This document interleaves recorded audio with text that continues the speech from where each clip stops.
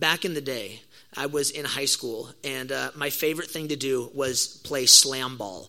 In my backyard, we actually had 2 trampolines, full size, and it was amazing because my mom let us set a giant basketball hoop on one side, and every day after school, we would come home with like this massive squad, and we would play slam ball. Like you start on one trampoline. Did you guys ever see it on ESPN? Like when it was kind of a thing for like a year, it died out, but we would like every day come home and play slam ball, and I got this like genius idea one day of like, dude, because we would like jump really high from one trampoline onto the other side. I was like, dude, I want to hide a giant toy box under one of the trampolines. And my brother Rousseau, he would always be the first one home, and he would start jumping. And I was like, it'd be so funny, like if you jumped from one side all the way to the other and like landed in the toy box. And so I got home before Rousseau from school, and I put this giant toy box under one of the trampolines.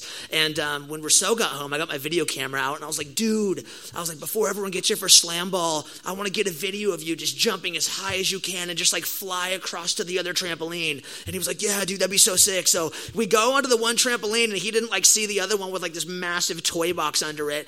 And he just starts jumping, and I'm like filming. I'm like, bro, go higher, go higher. And he's like jumping as high as he could. And I told him, like, dude, fly across to the other one. Like, you jump and you land on your back, and it's, like, so fun. I was like, dude, fly across. I'm going to put this on MySpace. It's going to be so sick. And he was like, yeah, dude, that's going to be sick. So he's, like, jumping so high, and he flies across, like, this gap from one trampoline to the other, and he lands straight on his back on the other trampoline, but the toy box was only, like, maybe a foot underneath it. So he just goes boom, and like crushes this toy box, and the toy box shatters, and it's just like the most gnarly crashing noise. And I'm like filming, and I'm like, oh, and I'm like dying laughing, and he like can't breathe on the trampoline. He's like laying there and like, oh, and he's like, I thought maybe I'd killed him for a second, and I was kind of like, oh my gosh, this is awesome. And I was kind of like, oh my gosh, it's a sketch. And he actually is just like screaming, like horror screams. I was like, dude, wait till we get the microphone, record that for the metal band. But that was a whole different story. But I was like, dude, these like his screams were just brutal. And he laid there for like 5 minutes. He like couldn't move. And he was so mad at me. And for the rest of our history of like trampolines and slam ball and all of that, Rousseau would never like go on the trampoline again when I was filming him, or he would like always look under every single one, because, you know, an incident like that creates some serious trust issues in your relationship, you know, as brothers. And it took him a while to work through that. You know, he went through some counseling and stuff, and, you know, we learned to forgive and whatnot. But for the rest of Rousseau's life, even to this day, you'll see if he ever goes on a trampoline, he will always like check under it. And if I'm like trying to film anything, he's always kind of skeptical. And so it did create, again, serious trust issues between us. And the reality is everybody has trust issues. If we're being honest with ourselves, everyone has trust issues with other people. And really, trust issues are a result of broken trust in past experiences. So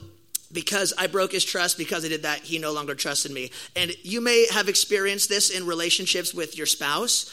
Maybe there are some trust issues in your relationship with your spouse because of past experiences of broken trust. Maybe you have trust issues with your kids because your kids have broken your trust when you give them bigger boundaries and try to give them more freedom, but they abuse that and they break trust. And so now you have a hard time continuing to trust them. It could be with friends.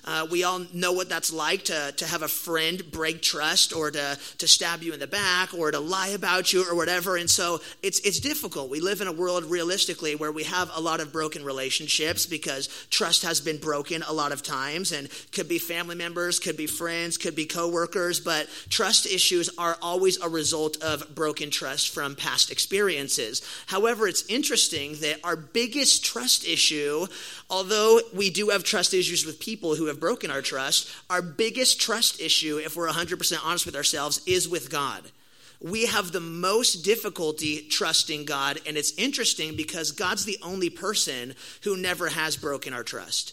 God's the only person who continues to remain faithful when we are faithless. God's the only person who never has lied. He never has cheated us. He's never stabbed us in the back. He's never broken a single promise. And yet, although he has been perfectly faithful to us, for some reason we have such a difficult time trusting him with our lives, trusting him with our plans, trusting him with our families, trusting him with our finances. And if anything, the reality is God should have trust issues with us. God should not trust us and entrust us with all of the things that he does. It's so backwards, right? Like we have a hard time trusting God, who's been perfectly faithful in every experience, and yet God trusts us with so much, and we screw up and we mess up and we fail and we don't use the things that he's given us in the way that he designed it to, and yet he continues to trust us. He continues to give us more. He continues to give us grace. And so it's just interesting, the dynamic in our relationship with God, how we do have so much trouble trusting him. And today I want to address the why. I want to try and get to why is that? Like I understand why it could be hard to trust other people who have hurt us and who have wronged us, but why is it so difficult for us to trust a perfect God, a perfect, faithful, loving God? And the why comes down to three things, but I first want you to see Proverbs chapter 3. Check this out. Proverbs chapter 3, you guys probably know these verses. They've been life verses for me. Verse 5 says, "Trust in the Lord with all your heart. Do not lean on your own understanding. In all your ways acknowledge him, and he will make straight your paths." So today we're going to talk about what that means to trust in the Lord. But three things that I know for me personally, why is it so hard for us to trust the Lord? Well, first and foremost, it's not natural. Trusting God is not natural, because the natural heart that we do have trusts in self. The natural heart that we have, as Jeremiah says in chapter 17, verse 9, the heart is deceitful above all things, and it's desperately sick. And so a lot of times our natural heart, again, it doesn't trust God. We trust ourselves. It's deceitful. And the book of Romans says it quite clearly in chapter 3, verse 10. I'll just read these verses to you, or you can write them down if you want. It says in Romans 3, "There's none righteous, no, not one. No one understands, no one seeks after God. All have turned aside and become unprofitable. None does good, not even one." So again, naturally, we don't trust God. Our natural condition and our natural heart does not seek God. It does not trust God. It trusts in self. And so that is first and foremost why it's so difficult for us to trust God, because it's not our natural inclination. Naturally, we're trusting in self. Number two, why it's so hard for us to trust God is similar to it's not natural, is we like to be in control. To trust God with our lives, with our future, with our relationships, finances, whatever it is, means we have to let go of control. And because, again, we naturally trust self, means we want to be in control. I don't want someone else to dictate my future, to dictate my decisions. We don't want to give up control to God, and that's a difficult thing that we struggle with. And so it's not natural. That makes it difficult. We like to be in control. That makes it difficult. And thirdly, which I think is probably the biggest one, the biggest reason for me personally, and maybe you can relate why we have such a hard time trusting God and just giving him everything in our lives, is because if we're realistic, God's timing and the way that he works is usually a lot longer than we like. When we're going to give everything to God, give our future, give our plans, give our relationships, give that to God, his timing and the way that he works is a lot slower than we're used to. You see, we're living in a culture that tells you you can have everything you want at any time you want, in any moment. Like more and more and more, we're becoming so focused on what can I get now? What can I have now? You guys might have seen recently how Amazon is working on drone delivery. So 2 days isn't fast enough on Prime, right? You need the drone, and they're starting to roll it out in big cities where a drone's going to bring you your package in 30 minutes. It's oh my gosh, I need that right now. And it's crazy, but more and more, this is where culture's going. It's in the instant. And for me, it started in high school with instant mashed potatoes. That was the first thing in my life where you guys know how good mashed potatoes are, but it sucks. Making them, you're oh, come on, this takes forever. But who is the genius who's dump powder in boiling water? And I don't know if you've had instant mashed potatoes. I lived off those in Bible college. They were amazing. And that's where it started. But now if you think about where culture's at today and how quick everything moves, it's insane. We no longer drive to Blockbuster or Hollywood to rent a video. You have Netflix on your TV. You can get any movie you want immediately. So that's an instant thing right there, right? You're no longer waiting 30 minutes to catch a taxi. You you got Uber on your phone, and well, some of you maybe don't, but get it. It's legit. And it's actually just got approved for Ashland. Praise the Lord. Woo. So it's an instant. It's like, boom, your ride's there in 2 minutes. It's amazing. You no longer have dial-up internet. Some of you younger kids, if you're still here, you don't even know what that is, but everyone else knows, right? You remember when you were trying to check your MySpace, and it's like, and it's like making these weird noises, and you're like, oh, come on. I just want to see who commented on my picture or whatever. Like, dial-up was like you wait 2 minutes to get to one website. Now we got like 4G LTE bars, and if your phone's taking more than like 2 seconds to load your Instagram feed, you're like, come on, this sucks. You're like freaking out because you have to wait 2 seconds, right? Think about this, like photos.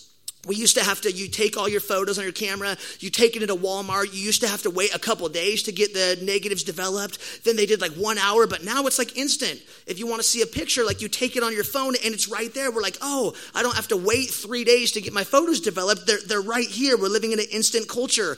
ATMs, like we're not even using those anymore. Well, some of you maybe still do, but if you get a paycheck, you can actually take a picture of it on your phone and it just deposits it immediately. We're not like driving to the ATM to pull out cash to pay your buddy back. You just square cash people. It's all instant. Like think about this too. Like you want to, back in the day, like after school, like when you went home, if you wanted to hang out with friends, like you actually had to wait the next day at school, like in elementary school, to see them. But now it's like you don't have to wait to hang out. People just get on Snapchat and Instagram, and you feel like you're present with all your friends all day long. It's this instant gratification culture that we're living in. And so more and more, this is where culture is going. It's going to the immediate. It's going to the instant. Anything we want, we can have it right here and now. And while we're running our lives off of like a 4G, LTE, instant everything, God is still running off dial-up.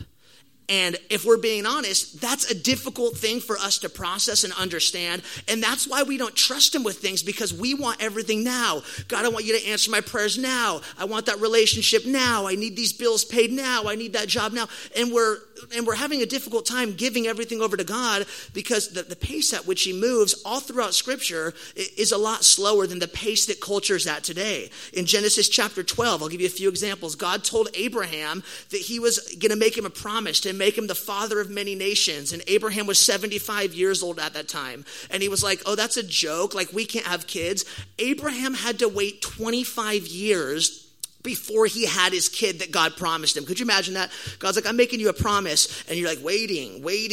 25 years for one promise to have his son. The children of Israel, when they were being led out of captivity in the book of Exodus, being led out of Egyptian slavery, they had to wander in the wilderness for 40 years before they went into the promised land. God told them, this is the land I'm giving you. This is where you guys are going to be. And yet 40 years, and I'll tell you, the journey out of Egypt into the promised land is not a 40-year walk, but they had to wander in there because God was doing something deeper in them for 40 years. In John chapter 11, we see one of Jesus' best friends, a man by the name of Lazarus, was sick, and his friends came to Jesus, who was in a whole nother town, and said, hey, Lazarus, whom you love, is sick. Come and heal him. And it says, and Jesus waited 2 days where he was at. And it's like, what?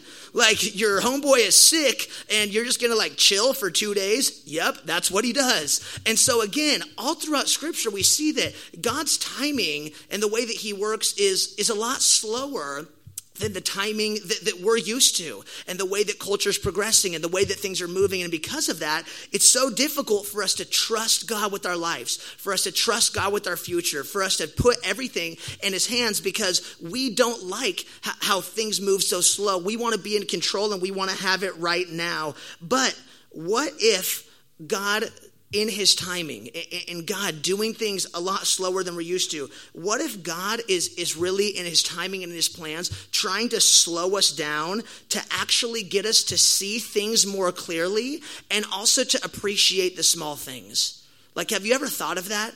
When you're driving 100 miles an hour down the freeway, if you look out the window, you can't make anything out. You can't see things clearly. You don't understand. You don't have time to appreciate the small things and maybe the flowers that might be growing on the side of the freeway. But in life, we oftentimes are going so fast. It's about the here and now, the instant. A lot of times, we're not seeing clearly what God has planned for our lives. And also, we're missing out on appreciating the small things things that he's put before us every single day because we're going so fast. And so, again, we have a hard time trusting God. His timing's slower, but it's realistically because we think that the instant is better. We think having everything here and now the way we want it and having our prayers answered here and now is better. But God says it's actually not better. The speed at which your life is going and the instant everything, it feels good and it's great to have in that moment, but we actually don't see life as clear. And we actually miss out on a lot of small things that God is trying to show us when we're moving at the speed of 100 miles an hour in our life. And if you notice in the life of Jesus, if you read through the entire Gospels, you will never see one moment in Jesus' life and the entire Gospels where Jesus is in a rush. You never see Jesus in a hurry. You never see Jesus saying, hey guys, don't got time for you. I got to get out of here. Jesus actually was able to see things and see people who had needs that nobody else was able to recognize. Why is that?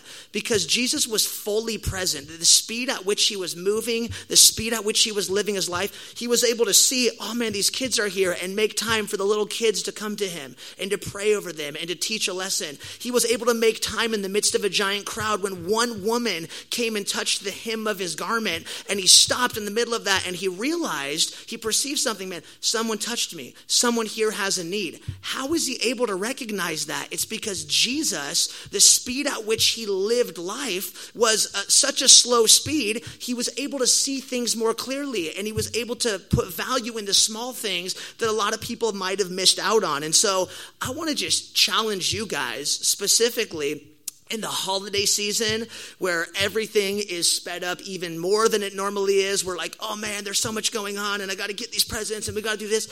In the midst of a holiday season where life is moving 1,000,000 miles an hour, and if you guys have kids, it's going even faster. And if you're running a business, it's even faster. Like in the midst of life going so fast and everything happening so fast, I want to just challenge us and encourage us to just slow down and to just make time to appreciate the small things that God's given you. And also when you do that, when you just take a step back and say, you know what, maybe I don't need to do all these things right now that I think I need to do.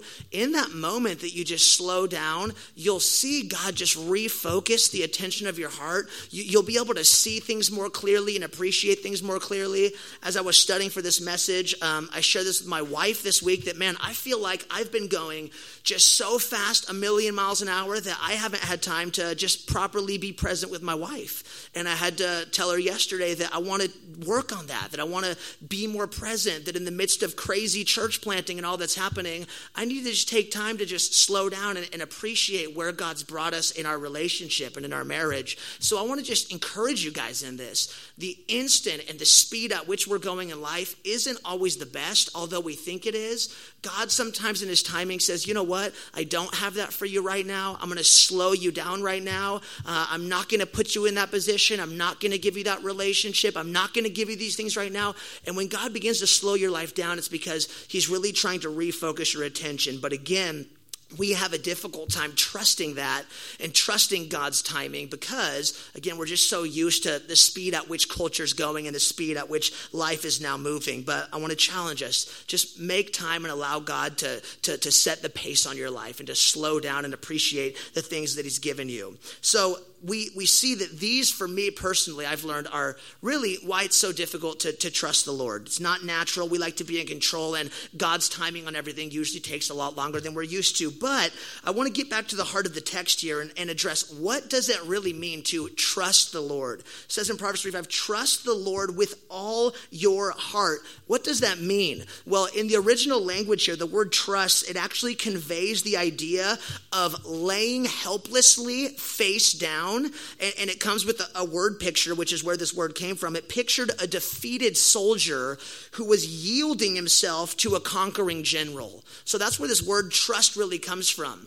A soldier who is laying on his face with his arms out, yielding everything to a general who's came and conquered him. And in that moment, if you're at war face down because the general's standing there, that's what trust looks like. You're entrusting and you're fully surrendered. And this general, whatever he wants to do, whatever he's going to do with you, he's going to do. And you're really trusting your entire life with that general. And it's interesting. It says, trust the Lord with all your heart. And this is interesting as well. The word heart here, we sometimes think, what does that mean?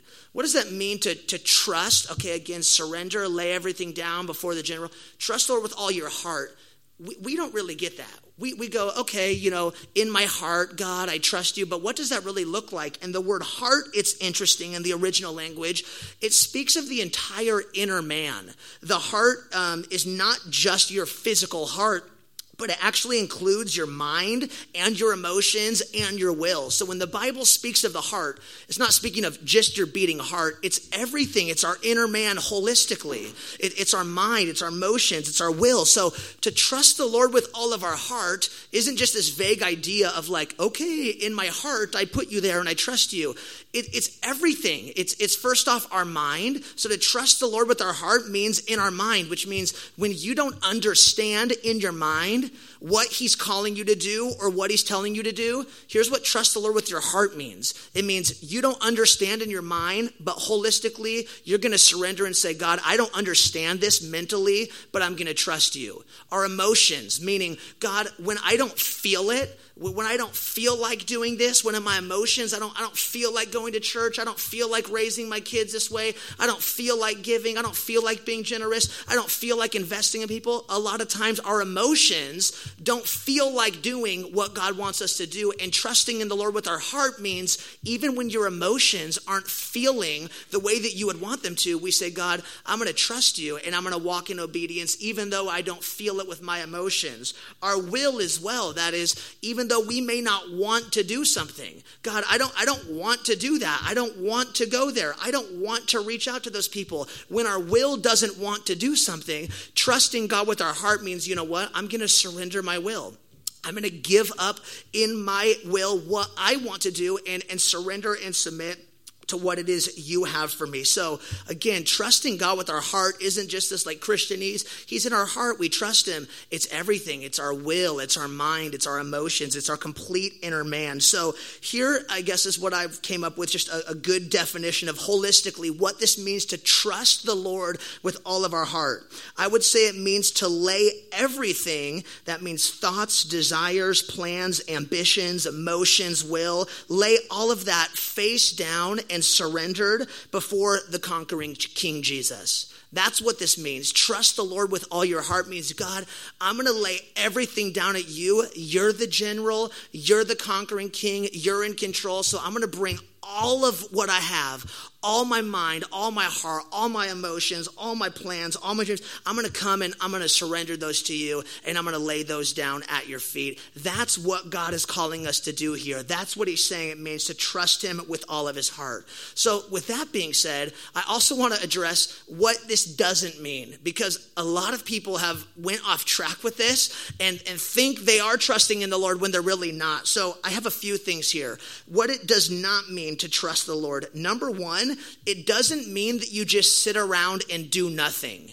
And this is so important because there's so many Christians who have really hyper spiritualized what it is to trust the Lord. And they use this phrase, I'm just trusting in the Lord, to actually justify their disobedience or their laziness. And they just use the term, I'm really just trusting in the Lord. I'll give you a few examples. Maybe you're like, really just struggling financially. You're like, man, I just can't make rent and I'm just trusting in the Lord that he's going to provide the finances. And I would say, okay, like, are you applying for work? Are you looking for work? No, man, I'm just trusting that the Lord's going to do it. And I've heard college students say this. They're like, man, I really need a job. Have you been looking for any? No, man, I'm just trusting the Lord. And I'm like, Okay, bro, like that, trusting in the Lord means trusting that he's created you for work, which means you need to go out and begin to apply for work, and God will provide a job and he will provide for you. But it doesn't mean you just like sit on your couch all day and play video games and watch TV and just go, I just trust the Lord's going to like bring the money. That's not how it works. He's commanded us and called us to go out and to work and to pursue that. And so trusting in the Lord isn't, I'm watching TV and I know he's going to pay the bills. Also, raising kids. Like a lot of people say, I'm just trusting in the Lord that my kids are going to turn out the way that God has created them to turn out. I trust that when they get older, they're just going to follow Jesus. But the question is, are you training them? Are you raising them? The Proverbs says, to train a child in the way he should go and he will not depart from it. Are you being hands-on and are you teaching them to follow Jesus? Are you investing in their lives? Are you even correcting them when they make mistakes? That's a huge part of parenting as well. I was sadly at an individual's house a while back, and it was crazy. They had this kid who was just throwing dishes on the ground and just like making the craziest scene, and they were just like, hey, don't do that, buddy. And I'm like, dude, like that ain't gonna work. God's called you like to correct them and to be like, hey, like y'all gotta, do a little discipline up in here, church discipline, parent discipline, all that, what I'm saying? So like, it doesn't just mean, God, I'm just gonna trust you with my kids and you just do whatever. No, it means like you as the parent have to be proactive in their life. You have to train them. You have to disciple them. You have to teach them. You have to be present there for them. Marriages as well. Like I've seen this, that people who have a hurting or struggling marriage are just use this phrase like we're just trusting in the Lord that it's going to get better, but they're not actually proactively working on their marriage. Like if your marriage is struggling and in a difficult spot and you're doing nothing about it because you're just trusting in the Lord, that's not actually trusting in the Lord. Maybe trusting him would be trusting what his word says, that there's wisdom in the multitude of counselors. Maybe you need to go get some counseling and begin to work through that or begin to make some changes. So again, a lot of times we throw out trusting the Lord as a blanket statement of, I'm just doing nothing, but that's not actually what it is at all. A lot of times we use that to just cover up what God actually has called us to do, and we're avoiding it and saying, I'm trusting in the Lord instead. So trusting in the Lord, it doesn't mean you just sit back and do absolutely nothing. Also, number two, what it doesn't mean, trusting in the Lord does not mean to trust in your own understanding, because that's what the text says as well. Look, he says, trust in the Lord with all your heart and do not lean on your own understanding. So to trust God doesn't mean I'm just always going to do what makes the most sense. He actually says the opposite. He says, do not lean on your own understanding. Why is that? Why would I not just do what I understand and what makes the most sense? Well, a few things. All throughout the book of Proverbs, it tells us that the person who leans and trusts on their own understanding, the Bible actually calls that person a fool. Proverbs 12:15, the fool and the way of a fool is right in his own eyes. Proverbs 14:12, there's a way that seems right to a man, but its end is the way of death. Proverbs 21:2, every way of a man is right in his own eyes, but the Lord weighs the heart. Proverbs 28:26, whoever trusts in his own heart is a fool, but he who walks in wisdom will be delivered. So all throughout the scripture, we see relying on your own understanding, trusting in your own heart is a really foolish thing to do. And why is that? Well, it's because we don't see things the way that God sees things. God's perspective and his plans and the way he sees things are so much different than the way that we see things here on earth. It says in Isaiah 55 verse 8 through 9, for my thoughts are not your thoughts, neither are your ways my ways, declares the Lord. For as the heavens are higher than earth, so are my ways higher than your ways, and my thoughts than your thoughts. So God, the way that he thinks, his ways, his thoughts, his plans, they're so much higher than ours. We are finite creatures created by an infinite God. And so the way that we see things is so one-sided and so one-dimensional. But God, the infinite God who created all things, is omniscient. He knows all things, which means a lot of times when we don't understand things, God does. He sees the beginning to end. He is the Alpha and the Omega. And so God doesn't call us to say, okay, I'm going to just go off of what makes the most sense and rely on my own heart and my own understanding. He calls us to trust him, which means do not lean on your own understanding. It means submit again and surrender all those things to him. And I love Romans chapter 11. It says this in verse 33, "Oh, the depths of the riches and wisdom and the knowledge of God. How unsearchable are his judgments and how inscrutable his ways. For who has known the mind of the Lord, or who has been his counselor?" Man, how vast and how great and amazing are the ways of the Lord. They're past finding out. We don't understand them. And so a lot of times, again, what God has planned for our lives, a lot of times it doesn't make sense to us. What he's called us to do, a lot of times, if we're being realistic, we don't understand that. But again, God hasn't called us to have complete understanding. He's called us to trust in him. And if you look throughout the entire Bible, every single person that God used, the things that he called them to, from a human perspective, made zero sense at all. I'll just go through a short list here. I could go through every single character in the Bible, but here's just a few. Abraham, again, promised that he was going to be the father of a great nation at the age of 75. That doesn't make sense. Doesn't make sense how at the age of 75 you're going to have a bunch of kids and be the father of a great nation. Noah was told to build an ark, a giant boat, and yet, if you didn't know this, it had never rained on the earth up to that point in time. So God's like, "Hey, Noah, I want you to build this giant piece of wood because water's going to start to fall down from the sky." Like, in his mind, that didn't make sense. We know what rain is, so we're like, "Oh yeah, I'm going to go boating," whatever. But Noah didn't. He wasn't like, "Oh, that makes sense. Yeah, there's going to be water falling from the sky." It didn't make any sense at all. And yet, if he didn't obey, he would have drowned in the flood with the rest of the people. Moses, he was called to lead the children of Israel out of Egypt, and God told him, lead them to the Red Sea. Now, if you think about this, that's a terrible strategy. Like, when the Egyptians are going to be chasing you and coming to capture you, yeah, just go to a dead end. Just go like right to the edge of the water. Oh yeah, that totally makes sense. No, right?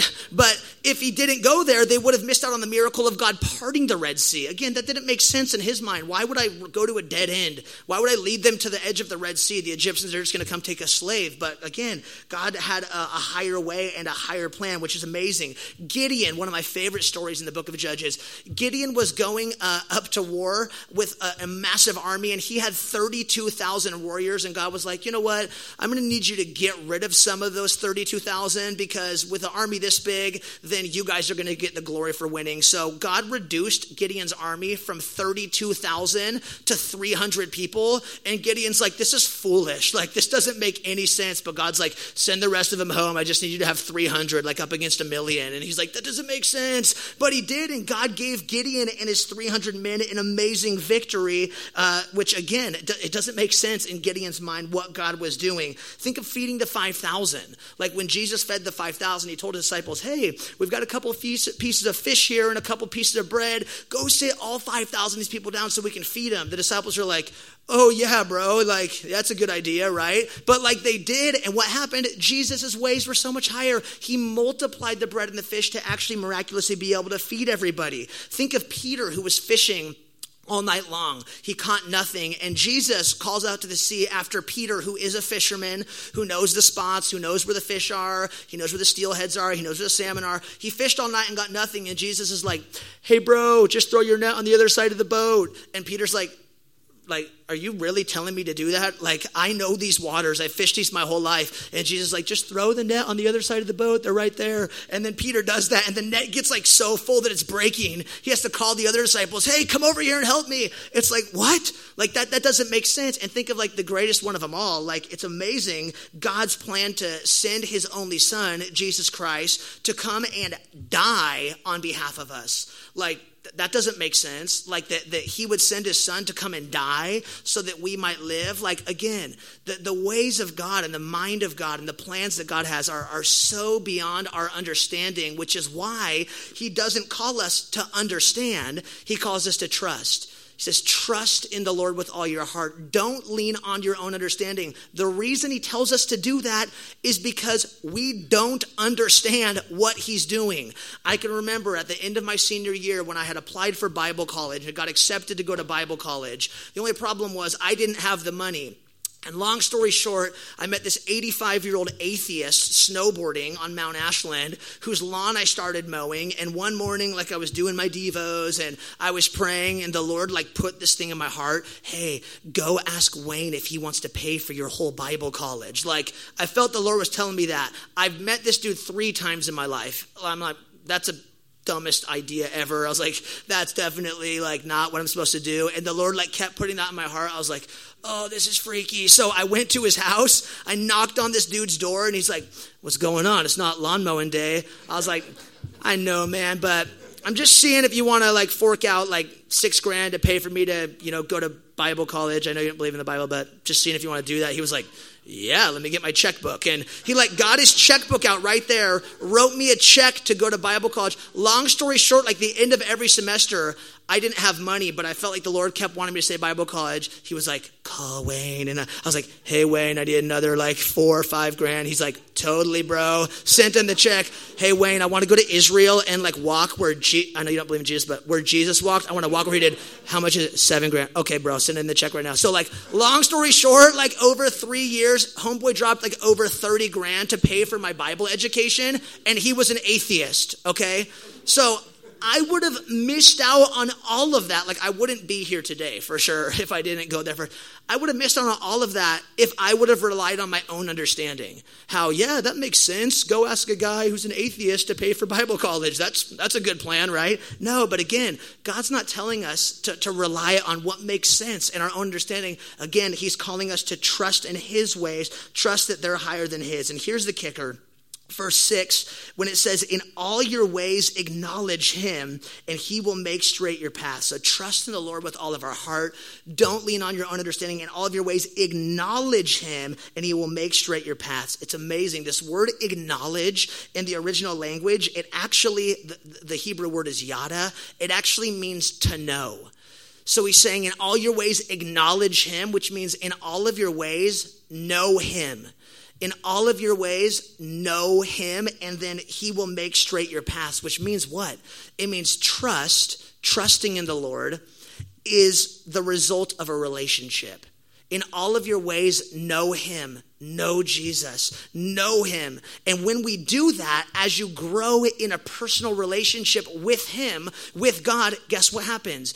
You begin to develop trust. Trust is a result of a relationship. You don't trust people you don't know. You're not going to find some random person on the street, hey, come babysit my kids. Like, no. Trust, it comes over time in a relationship. And so when God calls us to trust in him, the foundation of that is relationship. In all of your ways, know him. Grow in your relationship with him. This is really what it's about, because the deeper our relationship with the person of Jesus is, the more we're going to be able to trust him even when things don't make sense. So really the foundation of what he's calling us to do here is, man, just grow in your relationship with Jesus. Just pursue that above all else, because again, as we grow in our relationship with him, you're going to begin to see his faithfulness and you're going to learn to trust him. It's a result of a relationship. So here's the reality.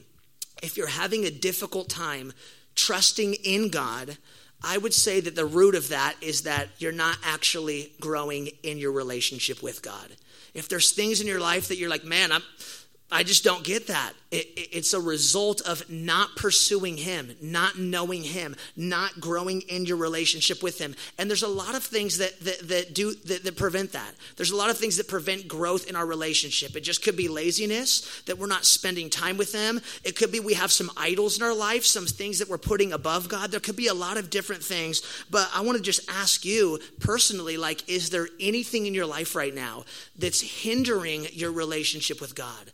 Above all else, that's what God wants. He wants a personal relationship with you. He wants you to know him. And the result of that will be trust. But I want to just see where you're at and have you really examine your heart and say, man, is there anything in my life that is really hindering me from knowing him and from placing him first? And then secondly, is there anything in your life that you have not trusted God with? He's saying, man, I want you to trust me with everything. Is there anything right now that you know God's calling you to surrender? Like the soldier having been conquered to the general, that God's saying, hey, I want you to lay this down. Hey, I want you to trust me with this. Is there anything you're not trusting him with? And if you can't think of any, I can even help you out. Here's what you're not trusting God with. You're not trusting God with whatever it is you're constantly worrying about. Worry is the first alert sign that we're not trusting. Have you noticed that?